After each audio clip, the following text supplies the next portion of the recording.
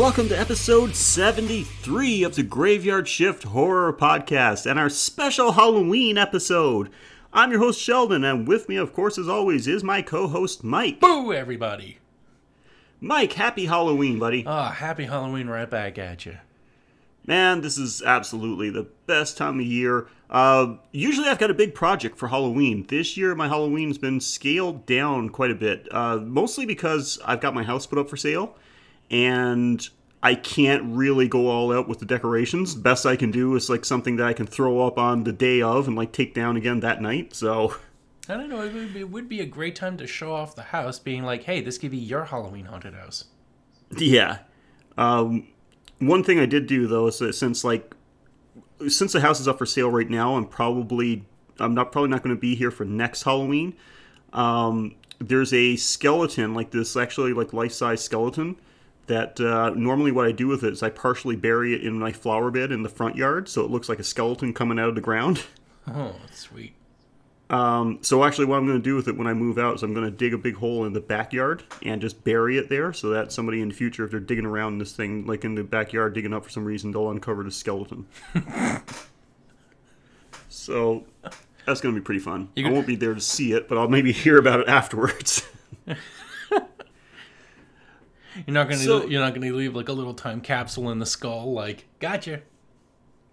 No, I'm not going to say it. No, there's not going to be anything there saying it's a joke. It's just someone's just going to dig up this skeleton in the backyard. And just people will be like, wow, just think. Ages ago, plastic people lived on these lands. Yeah, this one was made in China. The beauty of immigration. So, actually, what we're planning on doing, like, we're just going, as for decorations, just on, like, our front steps, we're just going to carve a bunch of different jack-o'-lanterns. And we're going to open the garage door, and I'm going to hang a sheet on the back wall, a white sheet, and put a few movies on my DVD projector. And, it's not a DVD projector. It's just a projector, but I can, play whatever I want on it, like connect it to my laptop, whatever. But I'm just going to put on some old movies, some, like, maybe Universal monster movies, and play them in the garage, and we're just going to sit around and watch it, and trick-or-treaters can come directly to the garage. That's pretty sweet. Yeah, and if any neighbors want to join us or anything like that, they can certainly come by. We'll have some treats and some drinks, and it'll be a fun time. Little spliffer treat, since it's legal now. Oh, yeah. Man, that's going to be the worst, because I feel bad for kids trick-or-treating, because there's going to be so many adults with the munchies now that the treats are going to be scaled back a bit. Left. Sorry, here's a box of raisins.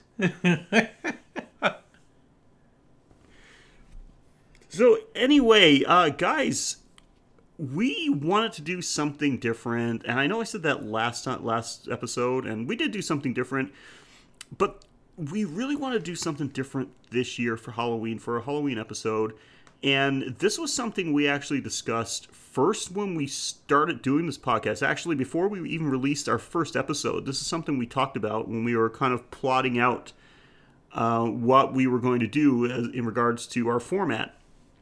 And I know, and you guys know, our normal thing is that each week we watch a horror movie that's usually suggested by one of you guys, one of our amazing listeners, and we break it down to the good, the bad, and whatever. If there's something a little different, we'll make up another category.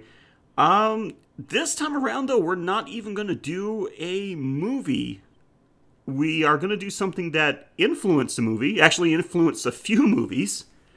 But it was something that's connected with Halloween, and it's the 80th anniversary of this thing, and we thought it would be a great time to talk about it. So, Mike, why don't you tell everybody what we got for them this week? Today's episode is the original fake news. Because we watched, well, nothing, but we listened to the 1938 Orson Welles broadcast of the War of the Worlds. We did the War of the Worlds radio play. It was literally released 80 years ago today. That's another reason why we decided to wait until Tuesday to release this episode instead of our normal Monday. So that we weren't running drop late. this. We weren't screwing up. No, not unlike the other times we missed our Monday release date because we were just way, way, way behind. This was actually intentional. So, shut up. Shut up, fake arguer. Shut up, you guy listening. We know it's you, Kevin. So, we want to talk about this radio play because, like I said, this was released on October 30th, 1938. And I think everybody knows what happens. Everyone kind of knows the story. If not, here's a little recap. Orson Welles adapted a radio play from the original book, War of the Worlds. It was adapted from the original H.G. Wells novel. And when we say adapted, he basically took the concept and that's it. Yeah, it's in concept overall theme. It's the same story. A lot of details changed. For instance, the original novel took place in 1898 and in Woking, England. That's right. But the reason this War of the Worlds radio play is famous is not because of the play itself, which was fantastic in its own right, but because it was basically a fake news report. It was a play that was put on that came in like a news report. The way they did it was even like a radio station was getting interrupted with these news reports about an alien invasion. And they said at the beginning, that they introduced it. This was a play by Orson Welles based on the novel War of the Worlds, blah, blah, blah. But that's great if you were there at the beginning to listen to it. If you tuned in after that introduction, you would have thought that it was someone was actually reporting on an actual Martian invasion. Yep, if you were the type of person that is listening to Jack Benny and just thinks, well, time for commercials, time to start channel surfing. Mm-hmm.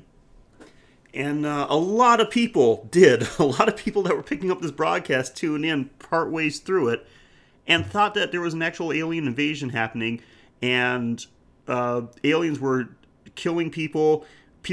Literally, there was panic in the streets. People were rushing out of their homes. Some of them rushing out of their homes. Some people barricading themselves into buildings. Some people rushing out, like going to police departments. There was people running around the streets with wet towels over their faces because they were convinced that the Martians were gassing them. It was just utter pandemonium. Actually, he even ended up having to go to court. Like, he was brought up on charges. Nothing, never ever actually got officially, I'm not sure if he didn't get officially charged with something or not convicted at least. But yeah, there was apparently that there was some legal issues because of all the fallout from this thing.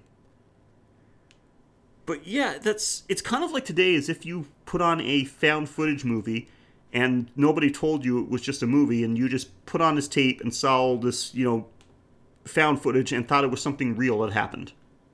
Yeah, like the Blair Witch Project, and if you told them this is an actual documentary that the police found. Like, the police found the footage of people that went missing. They never found the bodies, but they found this. Exactly. Which I was actually under the impression of when I saw that movie in theaters. A lot of people were, apparently. I went with a group of friends when that movie came out, saw it in theater, and at least a couple of them were saying, like, oh my god, so they never found out what happened to these people? And we're like, what the hell are you talking about? Like, what happened to them? It's like, no, they found this footage. And I'm like, no, it's a movie. They're like, no, it was on the news. They found this footage. And I was like, this was not on the news. This isn't real. I saw the news and thought, oh shit, this thing is real? Why the fuck are they showing it as a movie? Oh my god, that's hilarious. Wow. The fucking fake news, man. Okay, so now this is curious. Like, we're kind of just freebasing this one, kind of flying by the seat of our pants because we don't really know how to approach it. Like, we both found a copy of the original radio play, like unedited, just the way that it was presented way back in 1938. And I guess we can kind of do it in our regular format, like the way we break it down into the good and the bad, because there are good things about it and certainly some bad things. I know I've got a couple of bad things that, and when I say bad, just things about it that I didn't like, thought it could have been improved. Yeah, same here. A lot of things that I could mention, I could probably go through a few more things, but a lot of things are just because it's a product of its time. And I don't want to criticize it because of that. So that's the only, it's going to be really nitpicking. But anyway, if anybody is unfamiliar with the story, here's the basic breakdown. It's a 1 hour program. It's a radio play. Basically, it follows the broadcasts of a broadcast of a radio station when it keeps getting interrupted for bulletins. First of all, it says that an observatory has seen that there's been some explosions on the surface of the planet Mars. At first, they think it's just like volcanic events. Yes. Why they are...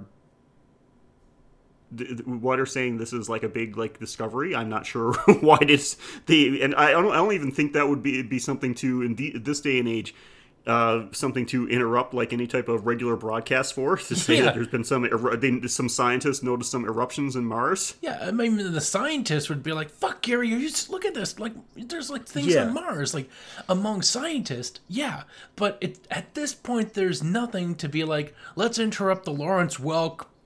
Easy listening for old people radio hour. Yeah, okay, just to let them know we saw some shit go boom. Yeah, imagine you're watching Game of Thrones, and it gets interrupted because you want to do some special news bulletin that some scientists in an observatory with a telescope noticed that there might have been some volcanic eruptions on Mars. People would be so pissed off. Yeah. It would probably be something that would get mentioned on the news, but it's not something that would interrupt anybody's regular broadcast. Yeah, I don't want any interruptions from my Glenn Campbell and his radio players just so you can tell me, oh, by the way, there's a fire somewhere there's a forest fire in BC. Mm-hmm. No, you can tell me that during the fucking news, okay? I want to hear my white people music. Yeah, give me some of that big band swing music or whatever it was. Oh no, swing is for the young kids. That's way too fucking energetic. Yeah, you're right. I need to have music that's so old. The original music, the original sheet it was written on has been long decomposed. That's my music. Yeah, and I guess I don't even think that it would be something they would in real life. Even at the time, they wouldn't have interrupted anything. This was just a way of bringing about the elements of the story.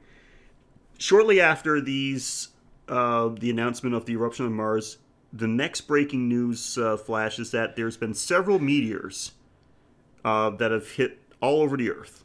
Oh, and the first one that gets mentioned is Nova Scotia. Maritimes are getting mentioned in sci-fi movies. Respect, just like Night of the Comet. Psh, Canada didn't exist in 1938. Come on. Yeah, and of course it gradually goes to say that eventually, the scientists are saying that these are not ordinary meteors. They have a metallic composition. They hear sounds from inside of them. People are gathering around. Police have it barricaded off. Military getting involved.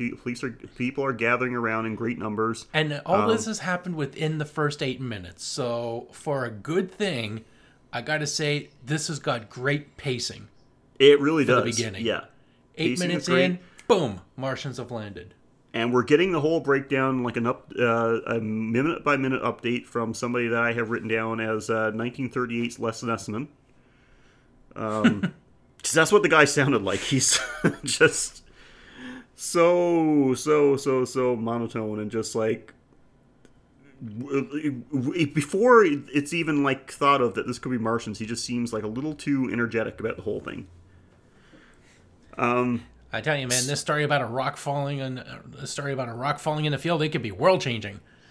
Yes, I got to get my voice on. Eventually, these meteors that now they discover are actual spacecraft start to open up, and they actually see some Martians emerge from it. Yeah, they described them. I tried to remember what he described him like, but I couldn't quite remember. I think he described them as almost snake-like. reptilian esque slime covered, long like spindly arms, red eyes. I think you said. Weird. I should have actually wrote down the notes about how they described them. But people didn't seem to be too scared. They started approaching them. Police officers especially were approaching.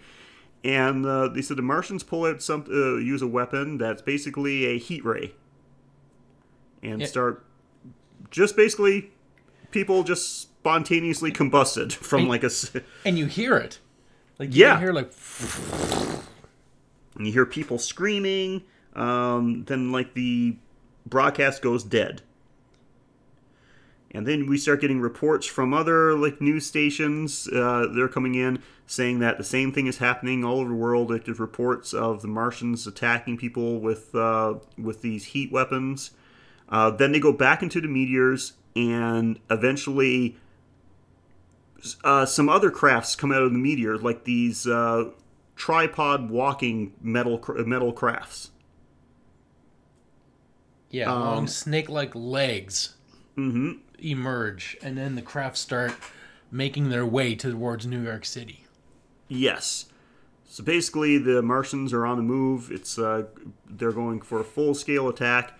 These things are equipped with the heat rays as well, and not only that, but they're gassing people as well. When the military starts to retaliate, fire back, they shoot down some planes with the heat rays. Then the military starts using some heavy artillery, and they start letting off poisonous gas. Basically, the way it gets described is that it seems like on the outskirts of cities and things, the Martians are using the heat rays to, just to annihilate any people that they encounter. But in the cities, they're using poisonous gas as if they want to keep the cities intact. Yeah, but they don't, like, they want the cities intact, but for some reason they don't want the power lines. They keep knocking those over. Yeah, they keep destroying the power lines. I guess that's kind of like a tactical thing to cut out and to help knock out communications. And which is a good strategy. Mm-hmm. And we're going to go through the actual story because everybody knows the story. We don't have to dwell on every little aspect.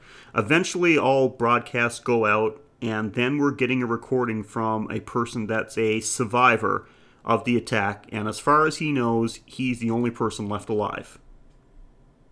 He's encountered nobody else. He's scavenging for food. He even says something about like he actually ate today. He managed to find in like a destroyed kitchen. He found some moldy bread and an orange that wasn't too spoiled to swallow. And he eventually does encounter another person, and this person, I think, suffering a little bit from going through a traumatic event, is gone a little loopy. Because his thing is, he wants to, anybody that survives, he thinks they should go into the sewers where they can't be detected and start studying, learning how to beat the Martians, and maybe eventually being able to capture one of their machines and attack them. And, which, at that point, sounds like a decent plan until you hear until you get to the next part of the plan. Yeah, what was the next part of the plan? After blowing up the Martians, then you can use it to turn on people that you don't like and just take over the world. Yeah, basically weed out the weak. If only the strong survive. Oh, this guy would definitely be wearing a red hat today. Mm-hmm, like for sure. He was all about the strong must survive, the weak have to be cut out, all like the weak office workers. None of that. You need like strong tradespeople, soldiers, people that know how to fight and kill and have the stomach for it. Yeah. Oh, yeah, all the weak office worker. I'm an office worker, and I'll kick that guy's ass. That guy from the radio 80 years ago. The guy who's so dead, even his kids are dead. And so basically, and I like the guy's reaction though, the survivor. Like after he talks to this guy and gives his plan, he's like, "Well, good luck to you," and then just leaves. Yep. That's not my world. Yeah. He basically just like nopes out of there. And of course, it looks grim. It looks like the army had with all the Army's resources, all they managed to do was take down one of the Martians' fighting machines, and there's still hundreds left, so the Army has been completely decimated and barely made a scratch into the Martians' invading army. Yeah, and then we were only able to blow up that one thing because the guy carrying the bomb, before we get to that guy, we hear like once the CBC is apparently gone, we, for some inexplicable reason, immediately switch over to just intercepted radio transmissions between bombers and their airfields. And we hear one guy, his entire squadron gets heat rayed, and he's just like, my engines are out, but I can still guide it. Like, if I can't drop the bomb, but I can deliver it personally. Yeah, apparently he goes into kamikaze mode. Yeah, and he's the only guy that knocks out one Martian thing. Yeah. So it looks like Earth is doomed. But of course, this was the classic twist that got everybody. With all our might, with all our army, our weaponry, all our artillery, that barely made anything. It was the smallest creatures on the planet that eventually got us our victory, because the Martians are not immune to the microbes and diseases of Earth, and they eventually succumb to it. That God in his infinite wisdom put on the planet. Yeah. So that's how the Martians get taken out, by having no immunity to Earth's microbes. So that's it. That's the classic story. That's like, very brief description of the story, but very well done. I mean, at the time, there was nothing like it. I mean, the overall story from the H.G. Wells novel, of course. And I thought that was pretty cool to take this story that took place in like the late 1800s and just adapt it to the time. Put it like, hey, what would happen if this? Basically, he just said, this is a great story. What would happen if it happened now? Yeah, would a nation like as militarily powerful as America stand a chance? And just like England at the time, fuck no. Yeah. So basically, then this is what happened. It's like this was a mock news report. And people that listened to it at the beginning, that got the description of it first, they knew what was happening. It was just entertainment, like a nice little Halloween treat. And what I thought was pretty cool was that, when it comes to Halloween, you don't typically think of like an alien invasion. No, it's more sci-fi than horror. Yeah, it's going to be something supernatural. Or it's going to be supernatural, or at least like something in the form of a slasher. It would at least be a play that you could tell is a play. Exactly. But no, they went the sci-fi route, and I guess like one of the first things that was like kind of like that would be classified as sci-fi horror. So that was pretty cool. But yeah, of course, what happened is that people tuned in midway through, thought this was an actual real news report, and just freaked the fuck out. And didn't bother listening to the rest of it and going like, wait a second, there was a commercial break there, and now we're talking about a guy who, apparently if all the reporters are gone, why are we hearing this guy?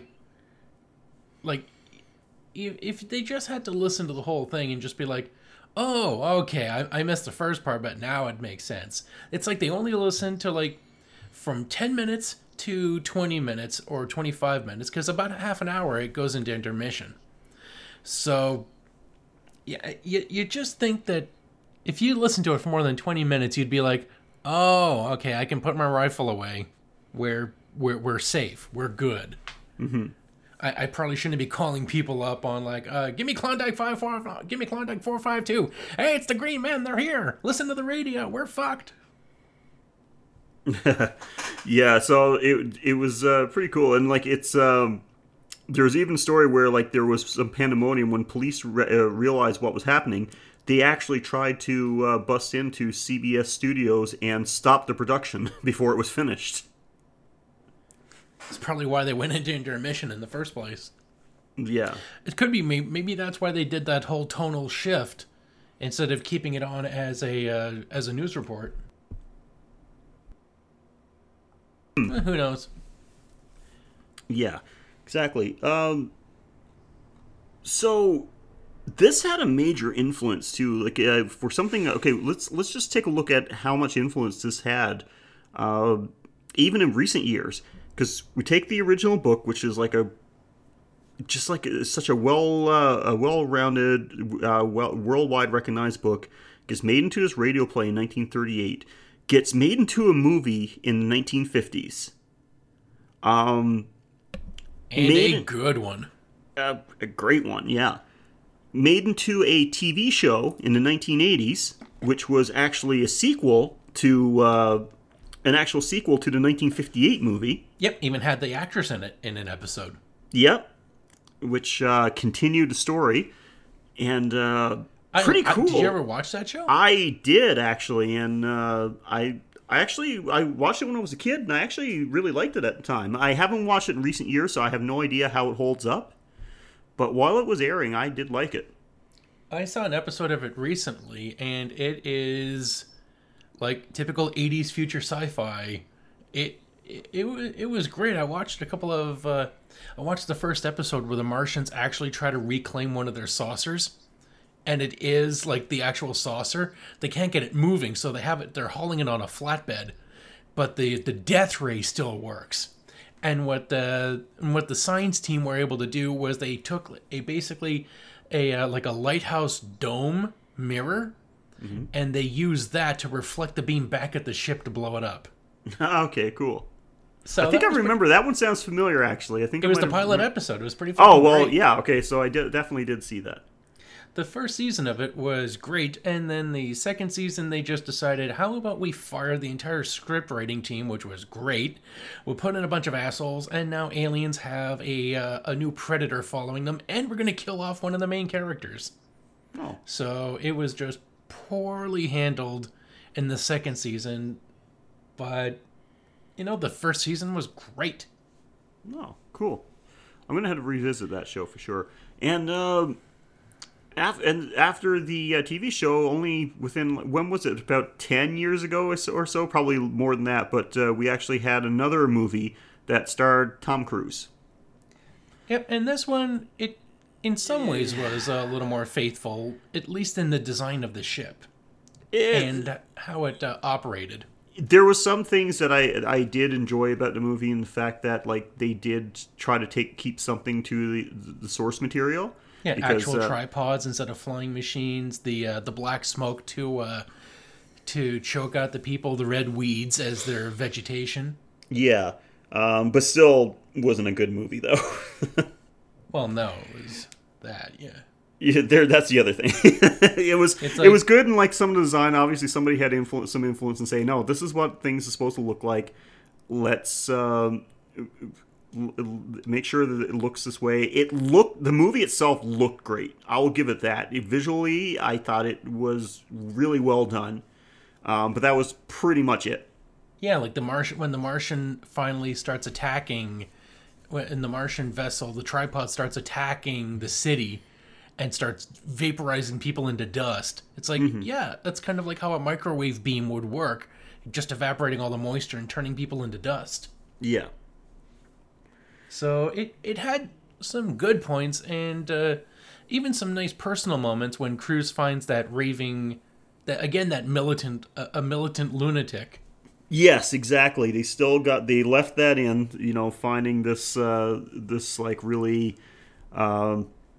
I got a plan. We need to come up with a plan to take down the Martians type of person. Like first, we got to cull the weak so that only the strongest can survive. Exactly. But yeah, so that was, it did have its moments, but overall it was not a good movie. I did not enjoy it. I'm pretty sure there's a fan edit of it, which is only like 40 minutes long, which is all like the Martian attack scenes. Do I dare say that Mars Attacks was a was highly influenced by War of the Worlds? A spiritual sequel. Yeah. I haven't watched that. I have no idea. I remember enjoying that. I actually saw it in the theater and enjoying it. I might have been a tiny bit high while watching it. Have not seen it since. So, like, the one and only time I've seen this movie was in the theater during its original release. So, might not hold up. But hey, people suggested for the show. Yeah. What I want to see is a brand new War of the Worlds movie and keep it identical to the source material. Like, even set it in 1898. Yet Victorian England. Give us Victorian England facing off these things like, let's get the grenadiers and fusiliers. Oh no, our muskets do nothing. Oh, tally-ho, Queen and country. Oh. Because, yeah, like, Hop on your penny farthing, let us evacuate. Loading cannons into, like, horse-drawn wagons to attack the tripods. That would be awesome. I would love to see that. And, so apparently, this is an update. I did a Google search just before we started recording. Apparently, there is a BBC series coming of War of the Worlds, and it is going to be based on the original novel. Fuck yes. So, filming actually started this past summer. So this is something that may be coming fairly soon. So is quote here, War of World. This is going to be a War of Worlds that is what I want to make, something that is faithful to the tone and spirit of the book. So yeah, it's actually going to be taking place in the late 1800s. So I'm going to be looking forward to that. I think it's something that that would be the best way to do it. Keep it closer to the source material. I think that if I have one complaint about the the adaptations of the novel, is that they always try to set it in the time that during the time that that it's being made, that it's being developed. But why is it that people are afraid to stick to source material when they're making a movie or a TV show? Well, because if it's not about America, why would an American want to see it? Yeah, well, I guess this is why it's good that it's the BBC that's doing this. So, okay, but and now, if you want some good material, there is Superman versus the War of the Worlds, a paperback which was released in 2000, and you can get it on Amazon for $20. Yeah, I've not read that, so I have no idea if that's any I good. did. I read the whole thing, It's got the Mike seal of approval. Yeah, it starts off with Clark Kent being the reporter sent to Grover's Mills, and him and Lois Lane are there checking it out, and then the tripod sticks out its death ray beam, sweeps through the crowd. Clark just grabs Lois, huddles under her, and the beam just passes over him, vaporizing everyone around them, including his clothes. So when she's just surprised she's surviving, she pushes herself away from Clark, who's warm, and she sees the Superman uniform, and all that's left is his glasses because he was facing her instead of the machine. That's all he's got left, so the jig is up. She knows who he is. And that's how it, That's pretty cool. That's how it begins. And so Superman ends up taking down one of these tripods, but it's such a big fight. It's hard. It is really hard because this is 30s level Superman where he can't, I don't even think he can fly at this point. He's just really good jump. He's a really super powered flea. Yeah, the original Superman comics, he his flight ability was something that was added much later. Yeah, so this is an old, depowered Superman, not a man of God, not like a walking Jesus Christ, I can vaporize the earth with a sneeze Superman. He is underpowered, just a really strong alien himself. He can barely take apart one of these things. And then he's hearing reports of they're coming in en masse all around the world. So he's I'm just one person. I can't do this by myself. So the military bring in their top scientist to help him. And guess who it is? Lex Luthor. Fucking A. So, of course, Lex sells out Earth to the Martians for their technology, and is surprised when they betray him. So, it has all the makings of a good Superman comic blended in with a great H.G. Wells story. And I can just tell you from my personal experience, it's worth reading. It's good. Cool. Yeah, I'd check that out. I would give that a read for sure. Okay, so we talked about like how the influence, the source material, the radio play, the influence that the source material has had and it continues to have. But let's go through some things that we actually liked about the radio play and didn't like. Sure. So I'm going to give it, like, first of all, like, I got to mention that the story itself, like, this was so well done, such a clever idea. The book itself was, like, a great, like, original story. Probably one, I'm just going by what I think, like, I have no idea how accurate this is. Probably the first example of, like, an alien invasion in literature. And, Well, you know what inspired the book itself, right? Nope. Is that because Orson Welles, when H.G. Wells was going to do a book, he was wondering, like, what the hell is everybody reading? And everybody was so up on invasion stories. And it was all about, like, what if the Spanish had a super weapon, or the French, or the Prussians? Like, everybody was so enamored with the superiority and invincibility of the British Empire that their fantasies all revolved around, what if one country actually could stand up to us? Wouldn't that be a fantastical thing? And that took the place of several novels that people just loved. Like, oh my gosh, like, what if all these events transpired where Britain could actually be vulnerable to something? Mm-hmm. And H.G. Wells is just like, motherfucker, have I got a tale for you. That's amazing. Okay, so cool. Yeah, so that's great. Like, it was a great original story. And to take that and say, like, hey, that's so cool. Love the story. What would happen if this took place in modern times? Modern times being 1938. And modern times also being America.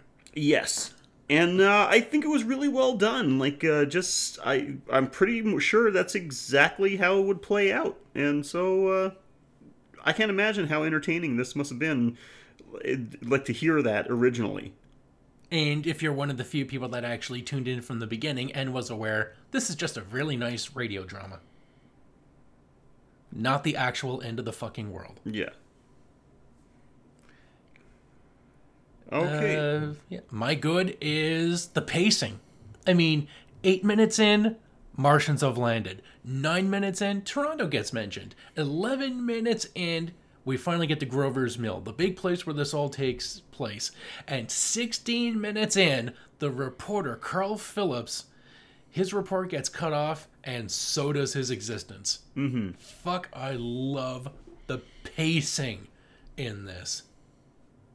Like, right off the bat, shit has hit the fan, and they try to do like a little world building where it's like, oh no, we're listening to the Harry Herman Orchestra. And you just think, oh man, they're not going to play like the whole song, are they? We're not going to get like House of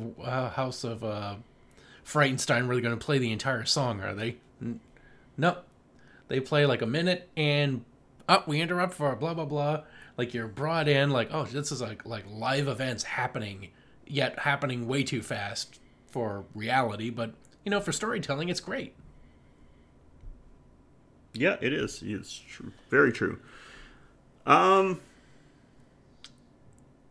we talked about the story, overall story, the pacing. I don't know really if there's anything good. Like, that's pretty much it for me. Like, I mean, that's good enough. Like, just, it's such an entertaining, well-paced story, done with like a hint of realism to it. And I mean, obviously that was because so many people thought it was an actual real news broadcast. Yeah. My final good is just like the way the scientist describes how he thinks the heat ray works. After the reporter is dead, he has to basically interview himself. Right. Yes. So yeah. And they even mentioned that like they found the report, like they identified the charred remains of Carl Phillips. They did. Yeah. I'm going to talk about that a little bit. So that's all good. Like, it is certainly worthwhile. A couple things I want to mention is that about that I thought were done a little iffy, and I don't know if this is a sign, like just something like because of the time it was made, but man, everybody seemed to be pretty fucking calm that they had just like realized that just realized that, they were made known of the existence of Martians. Like, the top of the meteors open up, Martians come out, and immediately, like they said, like, police are trying to hold people back, but people are just, like, walking straight up to them, basically. How there, little fella? How about I shake your, hey there, Martian boy. You want an apple? Everybody is so calm. Like, even the reporter is very calm about what's happening. When they start using the heat ray and they say, the police walking up just burst into flames. He's saying it so matter-of-factly, like, just... You should be screaming. Like, running and panicking and just, like, panic talking as he's running away from them, Like, just... I'm getting the hell out of here. No story's worth this. Yeah, like, everybody's so like... He just stood there and reported it as people are being disintegrated in front of him. You hear people, like, screaming on fire. And then he gets disintegrated. It's coming this way. Cuts off. Hey, well, you know what? Back then, people in the news were professional. Yeah, I guess that's it. Not like this bullshit today. Yeah. And so, like, no one seemed to be too panicked about it. Like, people were very calm. Even like, and afterwards, when they were talking about the things that happened, like you mentioned about, like, oh, we found the, I can't remember the reporter's name, but found his charred corpse. It's like, you could have just said that you discovered his body or something, right? Like, you didn't have to give a description of what happened to the guy. They needed to let you know that he died from the heat ray, not that he was trampled in a riot or something by panicked farm folk. Yeah. They wanted you to know that he got by the aliens.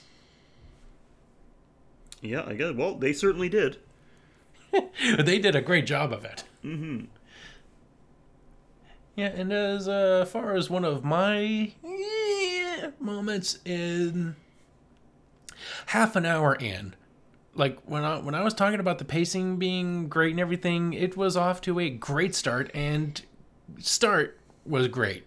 About half an hour in, it stops being a report, and it just, for about a good 10 minutes, just becomes a collection of various intercepted radio transmissions between bases or some other radio. Like, it kind of ends with one final radio broadcast. Where's it from? It wasn't from the Chrysler building, was it? It was some building in New York City, though. Yeah. And, like, I don't know why, like, if they wanted to stick with the radio, with the news radio motif, but they kind of just, it kept bouncing tonally and narratively from one point to another, so it got a little mishmashed and confusing. Though it did, and just when you think, oh, we're back to a radio thing, so, okay, so this is all just various radio transmissions. And then the reporter in the Palisades gets smoked out, and he describes the smoke cloud getting closer and closer, and then he eventually, starts coughing and collapses. And then I'm just like, oh, so I wonder what radio source we're going to be hearing next. And then we get Professor Richard Pearson, somehow the lone survivor of Grover's Mills, still in Grover's Mills, because I guess the aliens decided once they vaporized everything, they're not going to be thorough and come back. So he found that one place that still had a little bit of food left in it. And it's just him, like, we think he's talking to himself, but then it turns out, like, as he continues talking, that apparently he's sharing this story with future survivors, like he's just, like, writing down his notes. So, like, narratively, it was chaotic. Like I would have preferred a little bit of consistency in where we're getting this information from. Like, is it supposed to be found footage, intercepted transmissions, a diary entry? Like, who's telling this fucking story? Yeah. That's right. It loses its sense of realism there. If they stuck with it like that, it was a broadcast, say, like from a reporter that witnessed the whole thing, and he's got like a mobile unit that he can record the whole thing on. Yeah, where he's with the military as they're being attacked. Then he gets invaded, and now he's going to Washington, where the Pentagon. Well, they didn't have the Did they have the Pentagon in the 30s? I have no idea, dude. No, it was probably just it was probably a dodecahedron back then. But still, if it was like one guy, or at least if it's like various affiliates of the same network, as you know, each city falls, the broadcasting gets sent to a different reporter in a neighboring state, like letting you know the devastation, and like that reporter gets vaporized, and then we're just like, now we're in California. Mm-hmm. Like, keep it as reporters coming. That would have been, it would have been consistent. Yeah, once they were out of the radio station, then it was like, oh, this is when it takes a downturn now, because now it lost its sense of urgency, its sense of realism to me. That's when it started to decline. It felt like a threat. Yeah. Before. Now it's just one guy revealing his, like, telling a story, so you're just like, well, shit, he's not in any danger because he's telling the fucking story. Mm-hmm. Yeah, when I went into, like, the guy's, like, monologue, then it's like, now I've lost interest. Yeah, it got dull. Yes.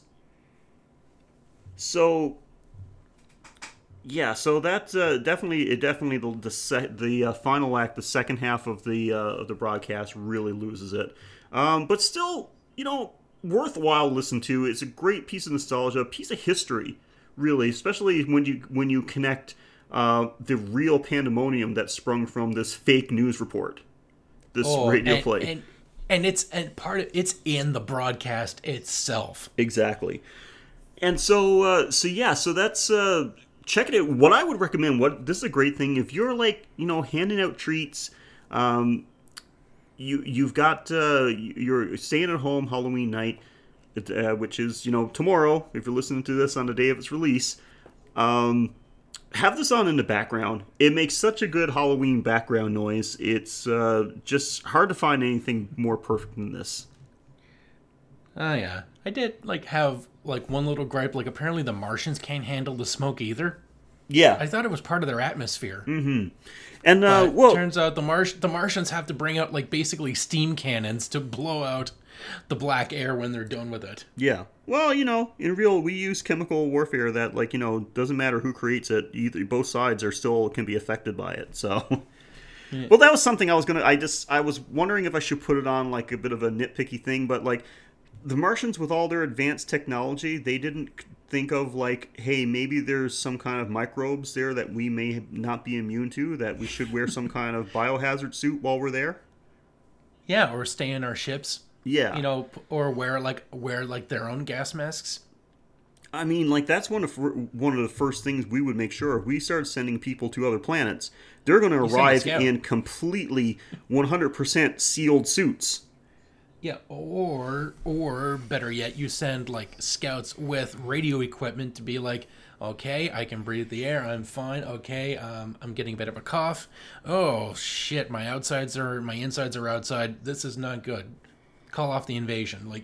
You send a scout or something. If it keeps saying we're being watched with intelligences greater than our own. Really? We would have. Would you call them advanced? If we were going to invade another planet, I think we would have thought about that. Yeah, we gotta get if you could send a probe with a canister, like a vacuum or something, suck up the air, take some samples, and either come back or send the data back to us, so that we can be like, okay, this is the elements of their atmosphere. Oh fuck, look at these things swimming in the air. It's like they're just swimming among garbage. Mm-hmm. How the hell do these people live? Like if you're an advanced civilization, you think that would be their thing. Exactly. I loved one thing I did love was Orson Welles' ending, where he addresses clearly he's had a bit of a tongue wagging from the head office and the cops. So when the broadcast ends, he's been brought up to speed that you're doing some shit, and he says, we hope you enjoyed our very fake broadcast. It was just our way of dressing up in a sheet and saying boo. And since we couldn't soap your windows and steal your garden gates, that was a thing. That was a Halloween thing? What? Yeah, really. Stealing your garden gates? We did the next best thing and annihilated the world before your very ears and utterly destroyed the CBS.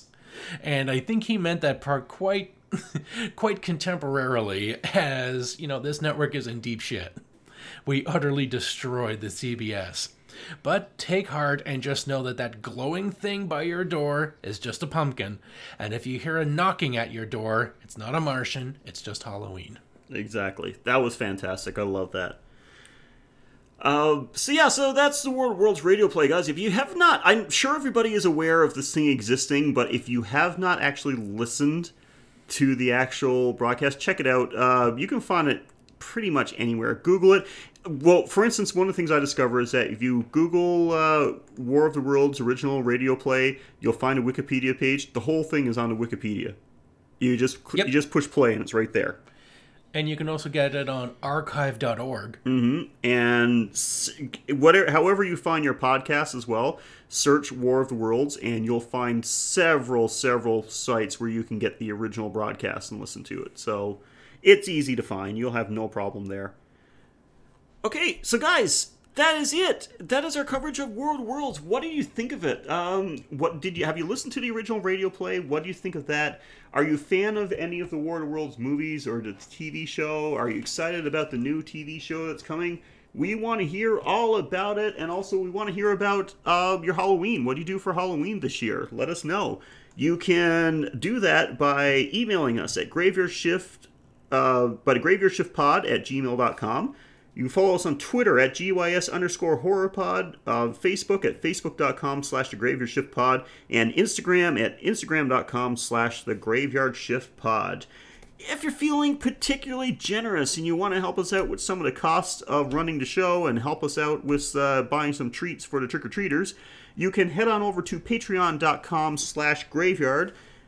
There you can make a little donation to the show, a monthly donation, and for as little as $1 a month, you get access to some exclusive Patreon-only bonus content.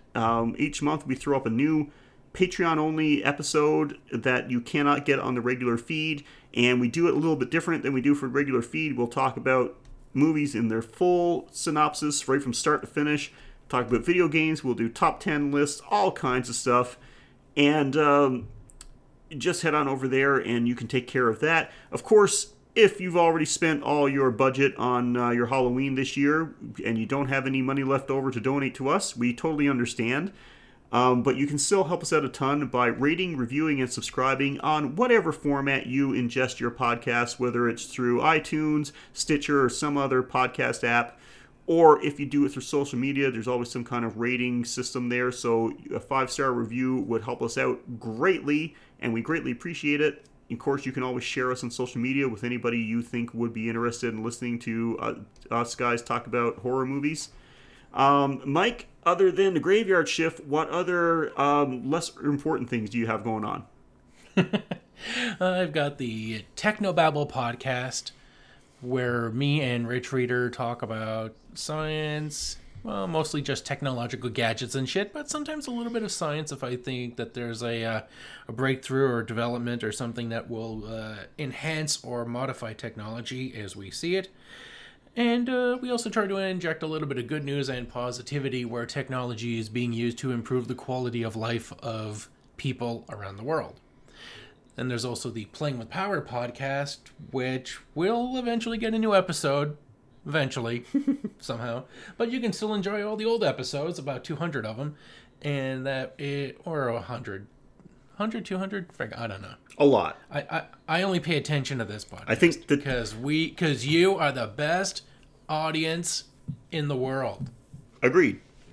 Absolutely. And I've also got the taste test, Retro Gaming with Flavor, where we play old video games and compare them with food. We do great skits and chatting, fun, comedy, mic talk, good. All kinds of good stuff. Yeah, check them out. If you can't get enough of Mike, and I mean, really, who can? Especially this time of year, this will be a nice little treat to get you through this glorious holiday season. But yeah, check those out. They're all good, all top quality Mike-isms. So you're gonna want to take a look at those.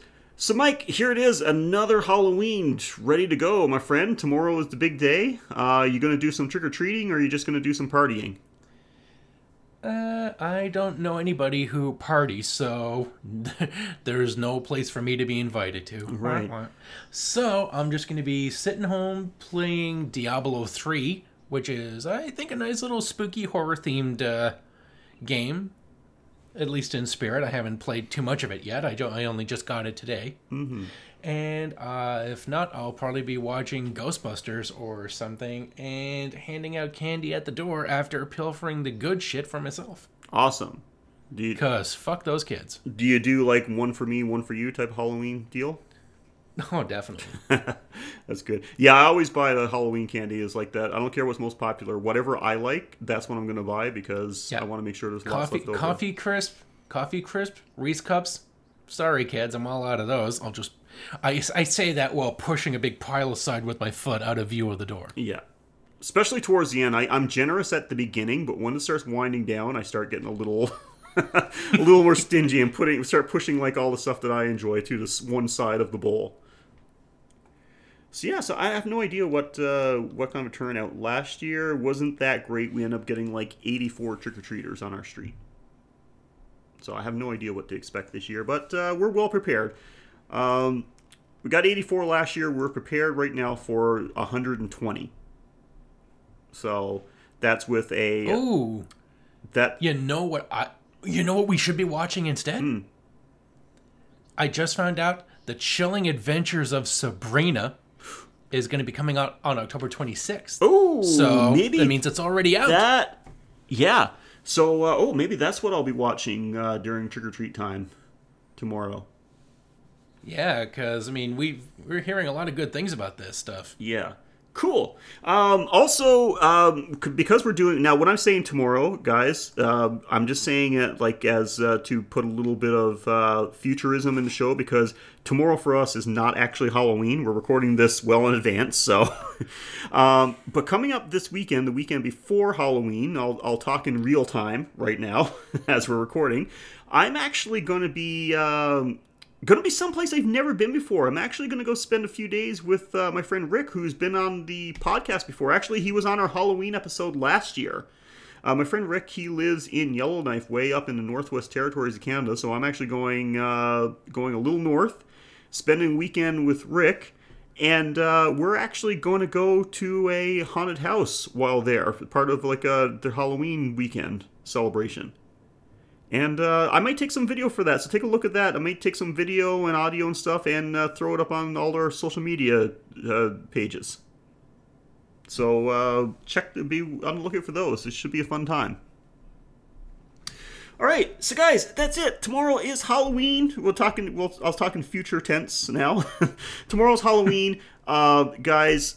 Hope you have a great time. Hope you enjoyed this episode, and hope you enjoyed our little tribute to the 80th anniversary of the War of the Worlds radio play.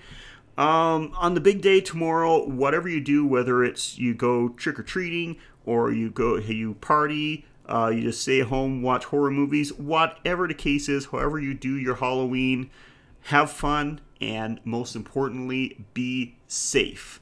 We're going to be back with another episode, and we're going to go back to our regular way of doing things. I know we deviated a bit there, but we're going to go back to the regular way of doing things, where we're going to be watching a movie that was suggested by one of you beautiful people, and we'll be breaking it down into the good, the bad, and the whatever. But that's for next time. Until then, I'm Sheldon. And I'm Mike.